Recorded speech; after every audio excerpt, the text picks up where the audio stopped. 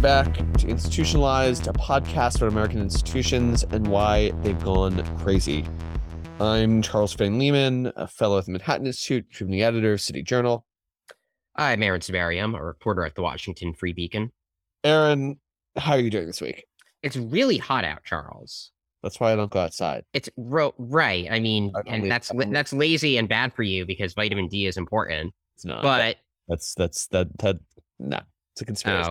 Oh, that's a conspiracy. You think that and seed oils? Yeah, both are conspiracies. Okay. Well, it's funny. So it's been so hot that I haven't gone outside that much. But I have to say, I generally enjoy the heat. I like going to the pool. I prefer it to be really hot than really cold. I like that I can go outside. You scoff, Charles, but I like the heat. The downside of the heat, as we learned, I think in part a couple summers ago, is that hotter weather tends to conduce towards crime and towards political people and revolutions. Speaking of revolutions and political unrest and, shall we say, glorious revolutions, Charles, what are we going to be talking about today? Our guest today is Mary Harrington. She's a UK-based writer, a self-identified reactionary feminist, and a contributing editor at Unheard, where she writes, I believe, a weekly column. Mary, thank you so much for joining us on Institutionalized. Thank you for having me. Yeah, so let me, open with a question that I alluded to earlier. So, Mary, you were at the National Conservatism Conference last year. What did you, in your time at the conference, what did you observe about this branch of the post-Trump conservative movement relative to what you're used to in the UK? What did you see that was similar? What did you see that was different? What was that experience like? Well, to be fair, I've not been to a whole lot of conservative conferences in the UK. And in my experience, political conferences are always a bit weird because the kind of people who go to political conferences are basically weirdos. And I include myself in that company. I mean, you have to be a bit eccentric to be that into it. So, I mean, as you know, I don't want to infer anything too about sort of America or the American right generally. But I suppose from the top, my first impression, as well as OMFG, Florida is just wild, was the sense of, an enormous amount of arm wrestling going on underneath an extremely friendly surface, which is kind of what you'd expect in any sort of, nascent emerging political movement. There's a lot of historic influences, historic groupings, and a lot of sort of new young pretenders coming in who kind of want their seat at the table, and there's a lot of kicking of ankles going on underneath the table while people try and figure out where they are. Another striking feature was the appearance in the coalition of anti-woke liberals, and there was a lot of muttering backstage about whether or not that was actually a sensible thing to do, or whether that in fact made the tent too big. I mean, but the last impression I came away with, and the abiding impression I've come away with, and Yoram Hazani, who very kindly invited me and who I'm immensely grateful to for the opportunity, will probably not thank me for saying this, but I feel like the most profound division among the attendees there were between the people who thought it was funny that there was a jug of soy milk on the coffee cart and the people who didn't get the joke. And I think that's fundamentally about the internet, but it's also about a whole worldview. When I wrote up my conference experience for Unheard, I called that the distinction between Conservative Inc., spelled INC, and Conservative Inc., as in they have tattoos, and they're two very different groups. And I don't think Conservative Inc. with a K is going to be wielding serious power for another 10 years, and when it does, things are just going to go nuts. I mean, more nuts than they are now. Because those guys don't read. I don't know who you guys read, like Harry Jaffer or whoever that is. You guys, these guys don't read. They read Aristotle and Nietzsche and Evola and just a whole bunch of currently really quite out there stuff, and their worldview is just very different. Right, and they read them through the lens of Bronze Age famous scholar, Bronze Age pervert. We can include a link in the show notes if anyone viewer doesn't know who that is. Right. Yeah. So I think so. I mean, we're talking about Big Tent in the sense of including like Dave Rubin or Douglas Murray. So there's neocons who are right out at, I would say, the liberal end of the spectrum, and then at the other end of the spectrum, there's, I don't really know quite how to describe it, but it's just really not that. And and there are some tensions there which are really only just starting to bite, and how that's going to reshape the activist end of the movement, I think it's too early to tell. But certainly, go on. I was going to say, let me tie that into sort of my opening thought, which is just, I tend to think of the United States as being a much more classically liberal country than, again, its peer countries in Europe or in the UK.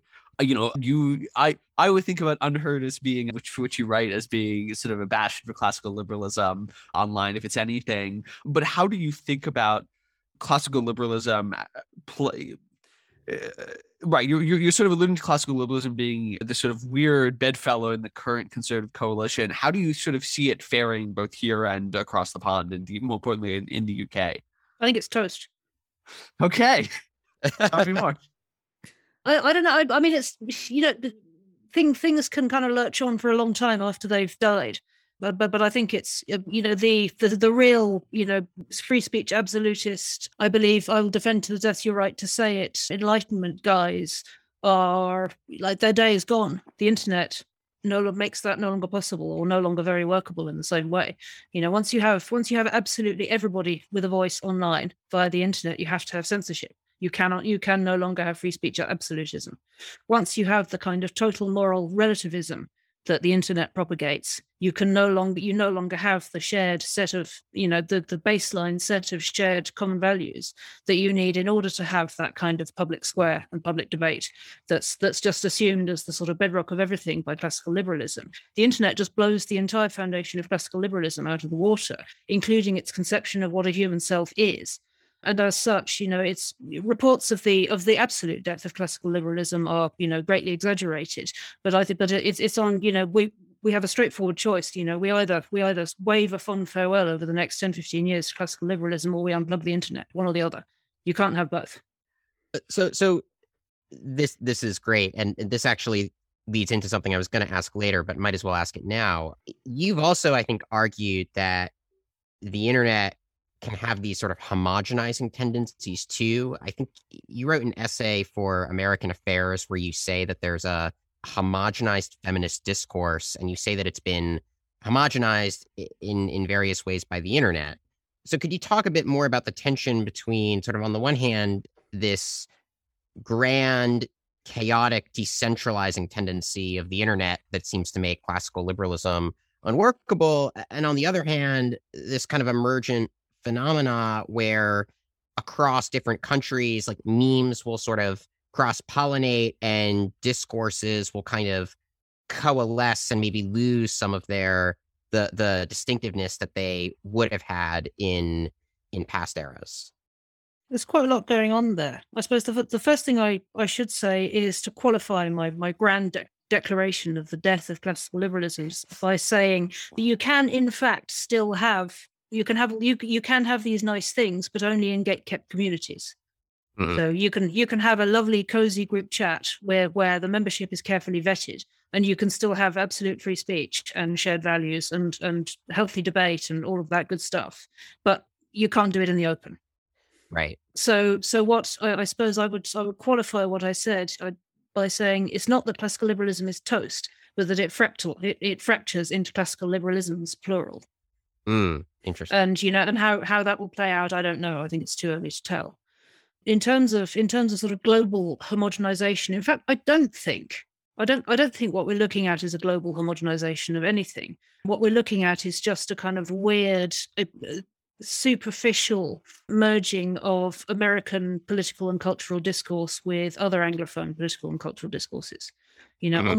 On the surface, it looks as though England and the UK and America now have the same political culture, which is not in fact true outside elite circles at all. And you only really have to scrape the surface of elite discourse to see that it's not even really true across those geographies either. I am still laughing about, I forget which American paper it was, but there was a liberal paper that when Joe Biden, when you guys finally decided after 5 years or whatever it was that Joe Biden had won the election against Trump, it was the 5th of November in the UK, and you may or may not be aware, but that's Bonfire Night, which is a big celebration of something which happened a few hundred years ago. We let off a lot of fireworks on Bonfire Night, and one or possibly more American papers wrote this up as London setting off fireworks in order to celebrate Joe Biden having won. We all laughed a lot. But I think I suppose I would. I would gently suggest that anyone who's claiming a great homogenization has taken place in political culture is probably American and probably just isn't listening very hard and probably is just used to being at the center of the center of the political maelstrom.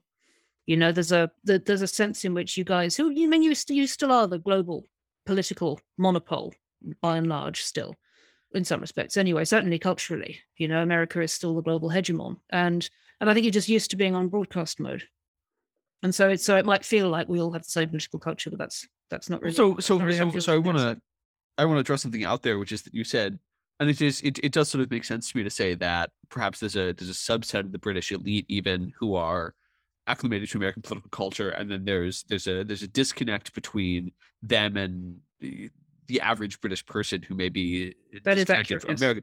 Yeah. So how do you see those tensions? What are the values of the average British person that are at odds with the sort of the Americanized culture? What are the things that have resisted?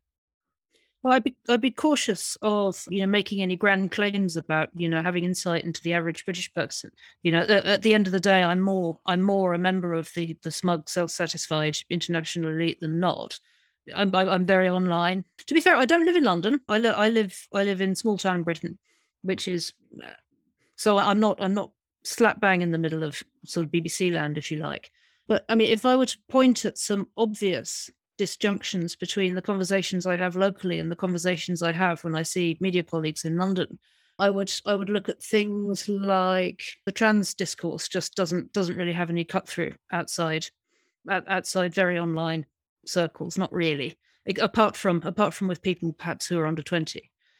But so say sort of Gen X or older people in outside the metropolis just really couldn't care less about that, and if they have any awareness of it at all, they just think it's stupid. The immigration debate is divisive. People love the Queen.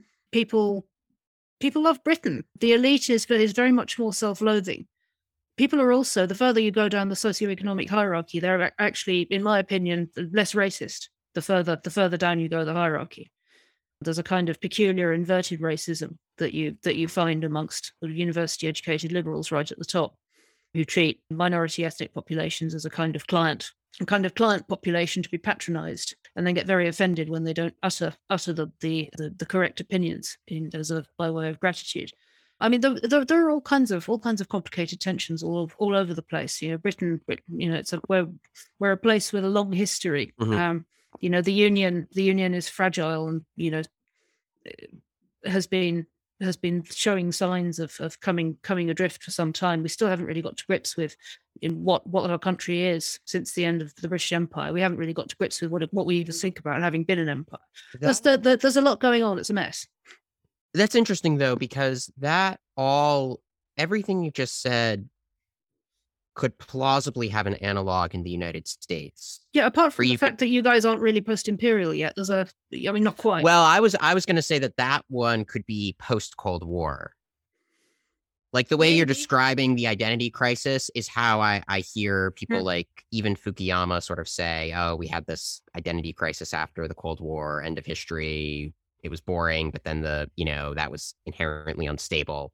But also, I mean, the biggest thing that just struck me was, this both the inverted racism and the general sense that there's the divide between the kind of cultural politics of the London elite and the rest of Britain. I mean, that sounds a lot like how people talked about the United States following 2016. And they said, well, there's this big divide between kind of the cultural educated elites and the heartland. So I guess one question is, even within the elites, what are some of the differences maybe between how UK elites think about some of these issues and US elites, if any? I may not be the best person to speak to that. My sense is that perhaps just by virtue of Britain being smaller, things are just perhaps a bit less shouty. Interesting. It's just a smaller pool of people at the top, full stop. Right. So it's perhaps not quite as zero sum, but perhaps British people are just a bit more, I don't know, low key anyway. They all went to the same two schools, right? Too. Not quite.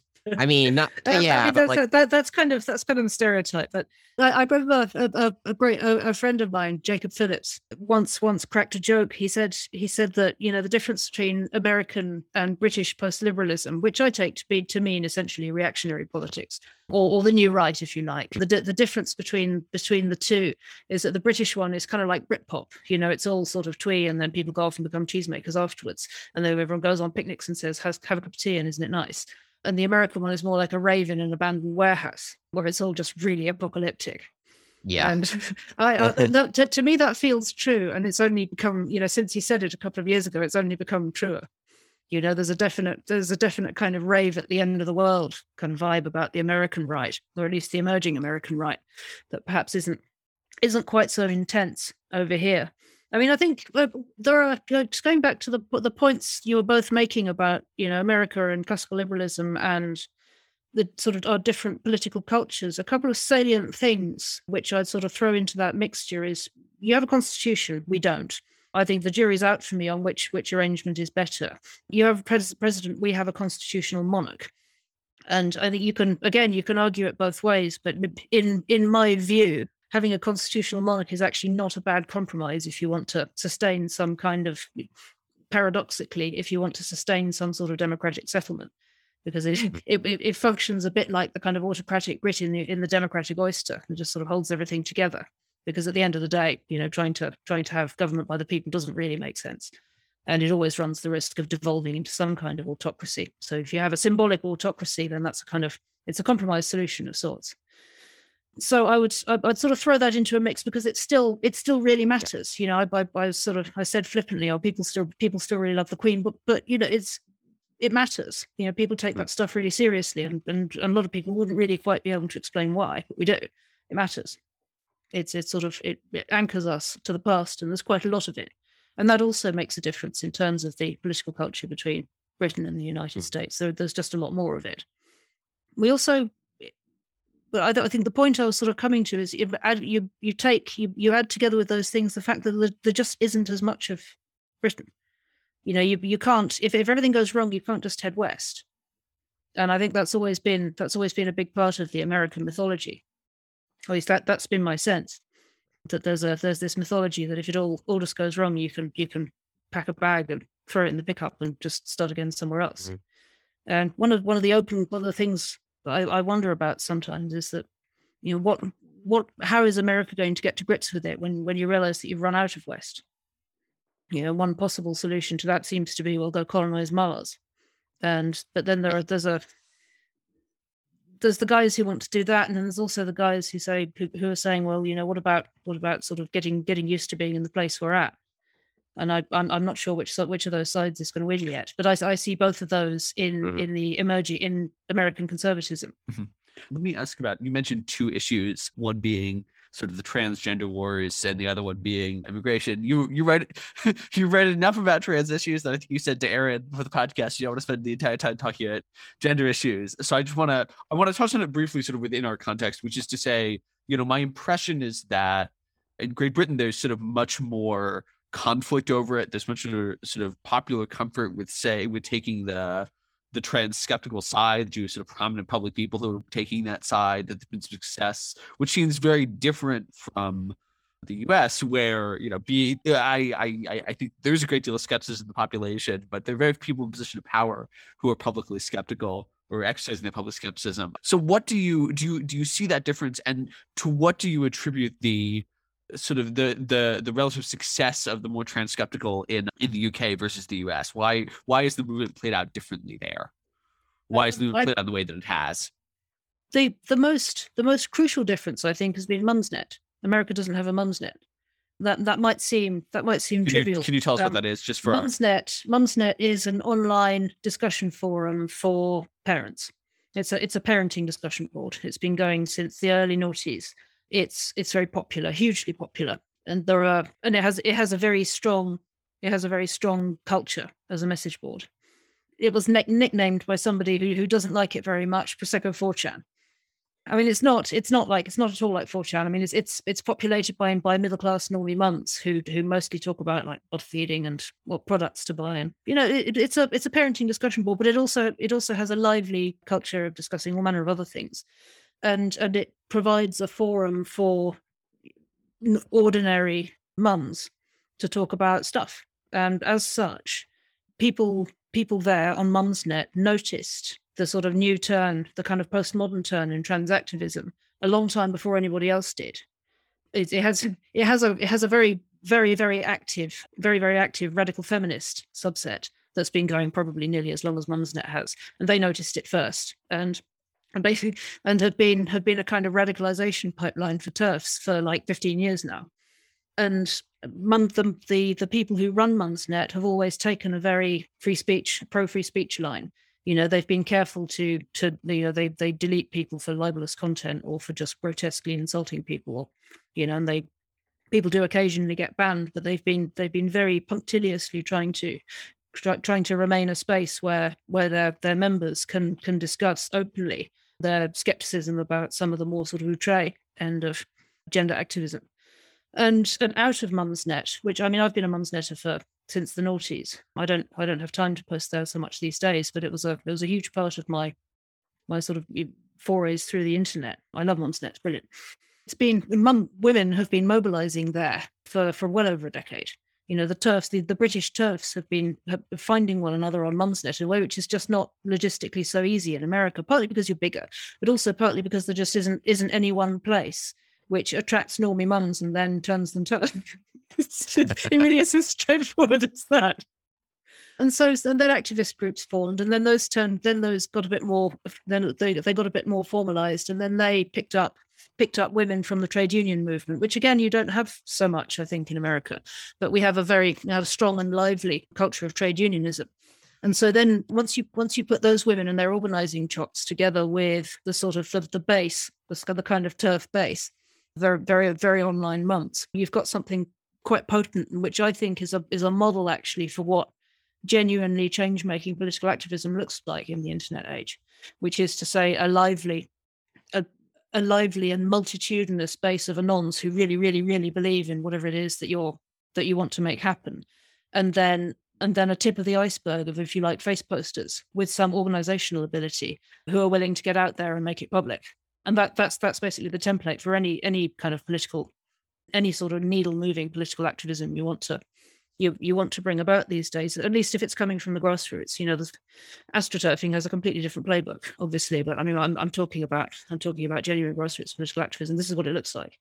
Yeah. I don't know if that answers your question at all. No, it does. That's a great answer. Specific. Is that it's contingent? Is that in the UK there happened to be a hub around which this organized, and yes, there hasn't been, at least as of yet, which is, I think, actually a good instance of your point about, there hasn't been this homogenization of US versus UK political culture, that you can have these sort of contingent organizing hubs pop up in the UK and just doesn't replicate in the United States. Not necessarily, although there are probably equivalents. I mean, the other thing that complicates, or the other thing that's distinct between Britain and the United States when it comes to gender critical politics, is that we don't have a Christian right to speak of in the UK. That's just not a thing.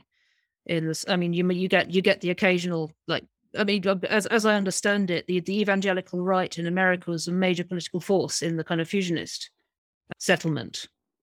That's kind of perhaps on its way out a little bit more now. But British conservatism or British politics just doesn't really have an equivalent to the evangelical right, or at least there's about 5 of them, and people kind of think they're funny. It's just not a thing. And the gender critical activists who've emerged to come out of trade unionism, radical feminism, and sort of left liberal mumsnetters who believe in reality and who know that biological sex exists because they've grown humans in their own uterus, and who are just like, no, this is obviously nonsense, and we're not standing for it. So it's and I think in the US there's a whole set of tribal considerations which come into play, which have just been signal jammed by the fact that TERFism is a left-wing phenomenon predominantly in the UK. Whereas in the US, so a woman will stand up and be like, trans women are not women, and chances are they're on the political right. And then let me ask about the other political topic that you talked about, which is, the immigration issue, which is similar and different to the United States. I mean, there are obvious similarities. The United States, the UK and Great Britain have approximately similar foreign-born population shares. It's like 16% here, it's like 14% there. There are sort of restrictionist movements in both countries. You have similar sort of porosity problems. We're here in the United States, we have porous border with Mexico, and that leads to inflow of illegal immigration from Central America. There, until recently, there was a porous border with the EU, which was a border with Turkey and with Italy, which means inflow from the Middle East and Maghreb. But I think that, you know, it seems like immigration has been almost more of a mobilizing issue in the UK. Maybe that's just my outsider's perspective, but and that it was, you know, my impression is part of what contributed to Brexit ultimately. So what do you make of the sort of, I mean, the immigration debate, as you said, seems like a third rail in the UK, but so what do you make of the success of people who are more restrictionist there? Well, it's definitely a third rail. One thing I'd say, just picking up on your point about Brexit, it's worth bearing in mind. It's probably something which doesn't come across so clearly, you know, 4,000 miles across the Atlantic, but there were in fact two Brexits. And what I mean by that is that there were literally two Brexit campaigns. And they had very different messages and they targeted very different demographics. And if there was, if you like, the kind of globalist Thatcherite Brexit, who wanted to deregulate everything and then turn Britain into Singapore on Thames. And that was one fairly well off, fairly minority outlook. You could call it the right liberal Brexit, whose ideal outcome was Singapore on Thames, and who just didn't really care about the rest of the country one way or another. And then there was the populist Brexit, which is a completely different beast and had its own had a different campaign that was directed towards it. So the Vote Leave one was much more about, that was the polite Brexit, you know, that sort of mumbled stuff about, you know, the NHS and you know, occasionally talked about Singapore on Thames. And then there was the populist Brexit who had Nigel Farage stomping around, sticking up posters about how, you know, there was another wave of Syrians coming across the Turkish border, and when they allowed Turkey into the EU, it was just going to be wall to wall, I don't know, you know, boat people or whatever. And that was completely different beast and completely different demographic that it was targeting. So that was, if you like, the C2DE demographics who live in the depressed provincial post-industrial, you know, not non-metropolitan Britain, you know, who hold sort of broadly small c conservative values, who weren't madly, and those were the guys for whom immigration perhaps had a higher political salience, not least because from the point of view of a sort of C2DE or low-skilled worker, you know, flooding the country with, you know, foreign-born low-skilled workers who are probably going to live in a house of multiple occupation, earn a bunch of money very quickly and then leave again, in the process depressing your wages so you can't support a family in your own country or pay your mortgage. You know, that's a meaningful, salient, and really, you know, personally damaging political issue, and that's something you want to do something about. You want to get your voice heard to say, no, actually we need restrictionism, because it is not in my class interests, it is not in my economic interests to drive down wages at the bottom end, at the low skilled end of the scale.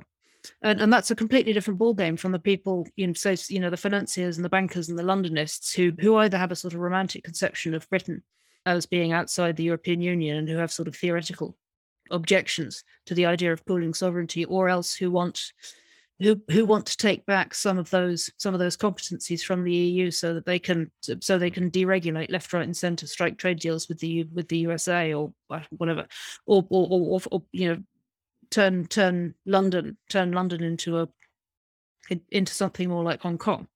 They're just two totally different sets of class interests. And what we've seen since, which was actually, it was obvious at the time too. I participated in I joined the campaign. And on the ground, you know, at street level, Grassroots Out and Vote Leave were basically the same campaign. You know, we were all friendly with each other and we leafleted together and, you know, ran stalls together and whatever. But in terms of the leadership, there was a complete Chinese wall, or at least officially, there was a total Chinese wall between them. And in terms of the demographics they were speaking to, there was a huge amount of difference, because inevitably you're going to find conflicts, you know, post Brexit, between the people who wanted Brexit so they could deregulate, and the people who wanted Brexit so they could you know, have fewer no-skilled workers in the country. And I think, you know, what's absolutely critical here is that what the most important point I want to make is that for all but the smallest minority, it really is about class interests. It's not about the colour of somebody's skin. Like, you know, the British working class, by and large, are not very racist. You know, it's a pretty multi-ethnic place in the UK these days, and certainly at working class level. You know, the elite is probably whiter on average, but the British working class is very multi-ethnic, and British working people are just not that racist. It was about class interests. Right. I think we want to move towards sort of wrapping things up. I don't know if you had closing thoughts, Aaron.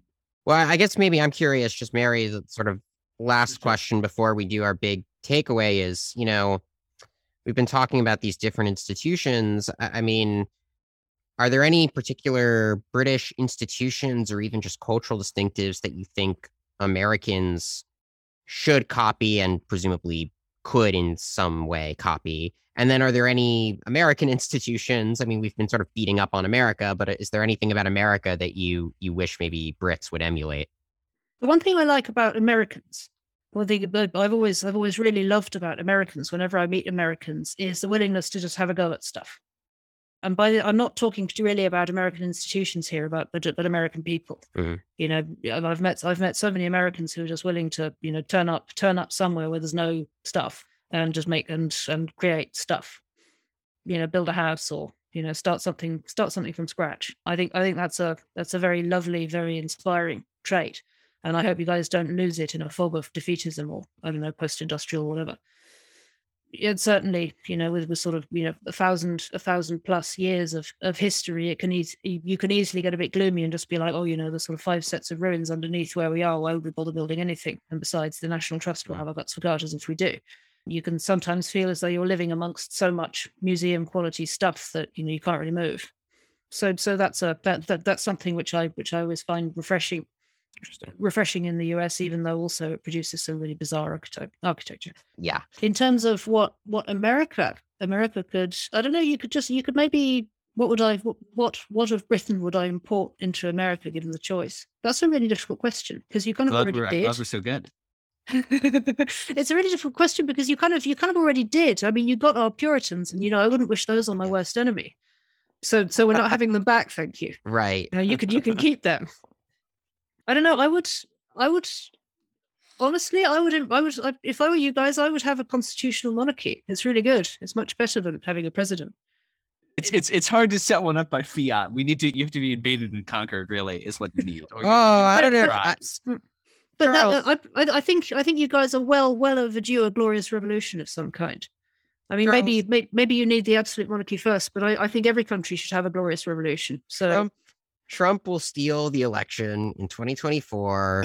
So we'll have another January 6th. It will actually work. Trump will take over, but he will be a kind, benevolent monarch, and he will crown himself constitutional monarch and change the entire U.S. political order, and all of our problems will be solved. And we'll be praising Trump for a millennia. Is that your takeaway for the week? No, my actual takeaway. Mary, can I just underline the fact that I did not just say that? Aaron just said that. Okay. I should clarify. I do not actually want Trump to do that. January 6th is bad. I disavow. But no, actually, Mary, you said something that I think is good as a kind of my takeaway, which is, you know, you guys did import the Puritans to us, and I think that actually does explain a lot about our politics. On this podcast, we try to look more at institutional structures instead of gesturing to vague cultural just so stories. But I do think ultimately institutions take shape in part because of the cultural currents and the demographics of who's there. And, you know, there is just a puritanical streak to American culture that you see on the left and the right that I think is a legacy of the people you exported to us, and it's something that just I don't see as much in British politics, like the COVID hysteria, the woke stuff, and then on the American right, I mean the religious right, all of this does seem to have some root in it stinks of roundheads. Yeah, agree. Yeah, and I think that is something that is hard for Americans to overcome. But you know, to be more positive, like there can, I think, be some value to that Puritanism. You know, it can lead to useful cultural antagonisms that maybe in the long run actually do have some beneficial effects. I don't want to be totally defeatist about it. But Charles, what has this conversation left you with? Oh, I mean, I sort of reinforced my special priors. A couple of things that stuck out in the conversation were sort of ways in which the UK had a durable political culture in spite of American global cultural hegemony, a lot of which I think come down to the scale of society. And Mary alluded to this a couple of times, sort of, Yeah. whether it's the size of the United States or our sort of lack of tethering to a past, because our past is much shorter, or simply the number of people who are here. It's much harder to build unanimity. It's much easier to sort of flow down the paths of polarization that technology sort of tugs you towards because of scale. I'm not sure you can do anything with that. Is there a big takeaway to that? Maybe not. You can't, reduce the population of the United States by an order of magnitude in an ethical fashion. But I do think it says something that, you can have a greater degree of political discourse of uniformity, which it seems like in many ways you're able to access in the UK. You need less of this sort of American classical liberal, let alone, laissez-faire tradition, precisely because you can have that sort of democratic agreement because of scale. So that's, I think a theme that I think came up several times in the conversation that really stuck out to me. I think we're gonna wrap the show up. Mary, we always like to end the show by offering our readers or our listeners, some recommendations of things that are pertaining to the topic. So Aaron and I will offer ours. We'll invite you to plug your own work or things that you think are adjacent to your work. I'll go first. I'll claim that and encourage. My recommendation for this week is actually the work of one of Mary's colleagues at Unheard. He's in a bunch of different places. The British philosopher, classical liberal John Gray, who's written for Unheard, who's written a number of books that I enjoy. My favorite of his is probably The Silence of the Animals, but he's a writer on the liberal tradition, after the liberal tradition, progressivism, atheism, and the intellectual currents of our time. So I encourage people to check him out as sort of a single example of the modern UK intellectual tradition that I think does not get enough attention. I am going to recommend a particular essay that our guest wrote for American Affairs, and it's called Liberated Enough: Feminism, Liberalism, and Conservatism. And in essence, it offers a kind of materialist history of sex roles and takes what you could call a kind of broadly technologically determinist view of the history of both feminism and liberalism and conservatism. There's a lot of good stuff in that essay. We can put it in the show notes, but I would just commend it to all of you. I think it's very, very well done. And Mary, any recommendations? Including shamelessly plugging your own work. Yeah, I mean, if you're interested, if any of you enjoy the essay that Aaron recommended, I'm writing a book which will expand on some of those themes at present. I'm having an absolute blast writing it at the moment. It's going to be spicy as anything. The working title is Feminism Against Progress, and it should be out at least towards the end of this year or possibly early into the next. And so yeah, look out for that. You can find me at Unheard, UNHERD. I'm also going, for anybody who's actually interested in the nuts and bolts of the Brexit campaign, this might be a little niche, but some of you may be politics nerds. I can highly, highly, highly recommend a book by Tim Shipman, which is called Fallout, 2 words, Fallout. Which goes into, he's a fantastic journalist and a great writer. It's super engaging, just more zippy than any political document has any right to be. And it's an absolutely banging read, all about the Brexit campaign. Highly recommend that. Okay. Fantastic. Well, I think that's all the time that we've got today. Thanks, as always, to our producers at Nebulous. Listeners, if you have questions, comments, concerns, feedbacks, compliments, anything at all, you can find us on Twitter. I'm at Charles F. Lehman. Aaron is at Aaron Sibarium. I think that's everything. Until next time, I'm Charles Fane Lehman. I'm Aaron Sibarium. And you've been listening to Institutionalized.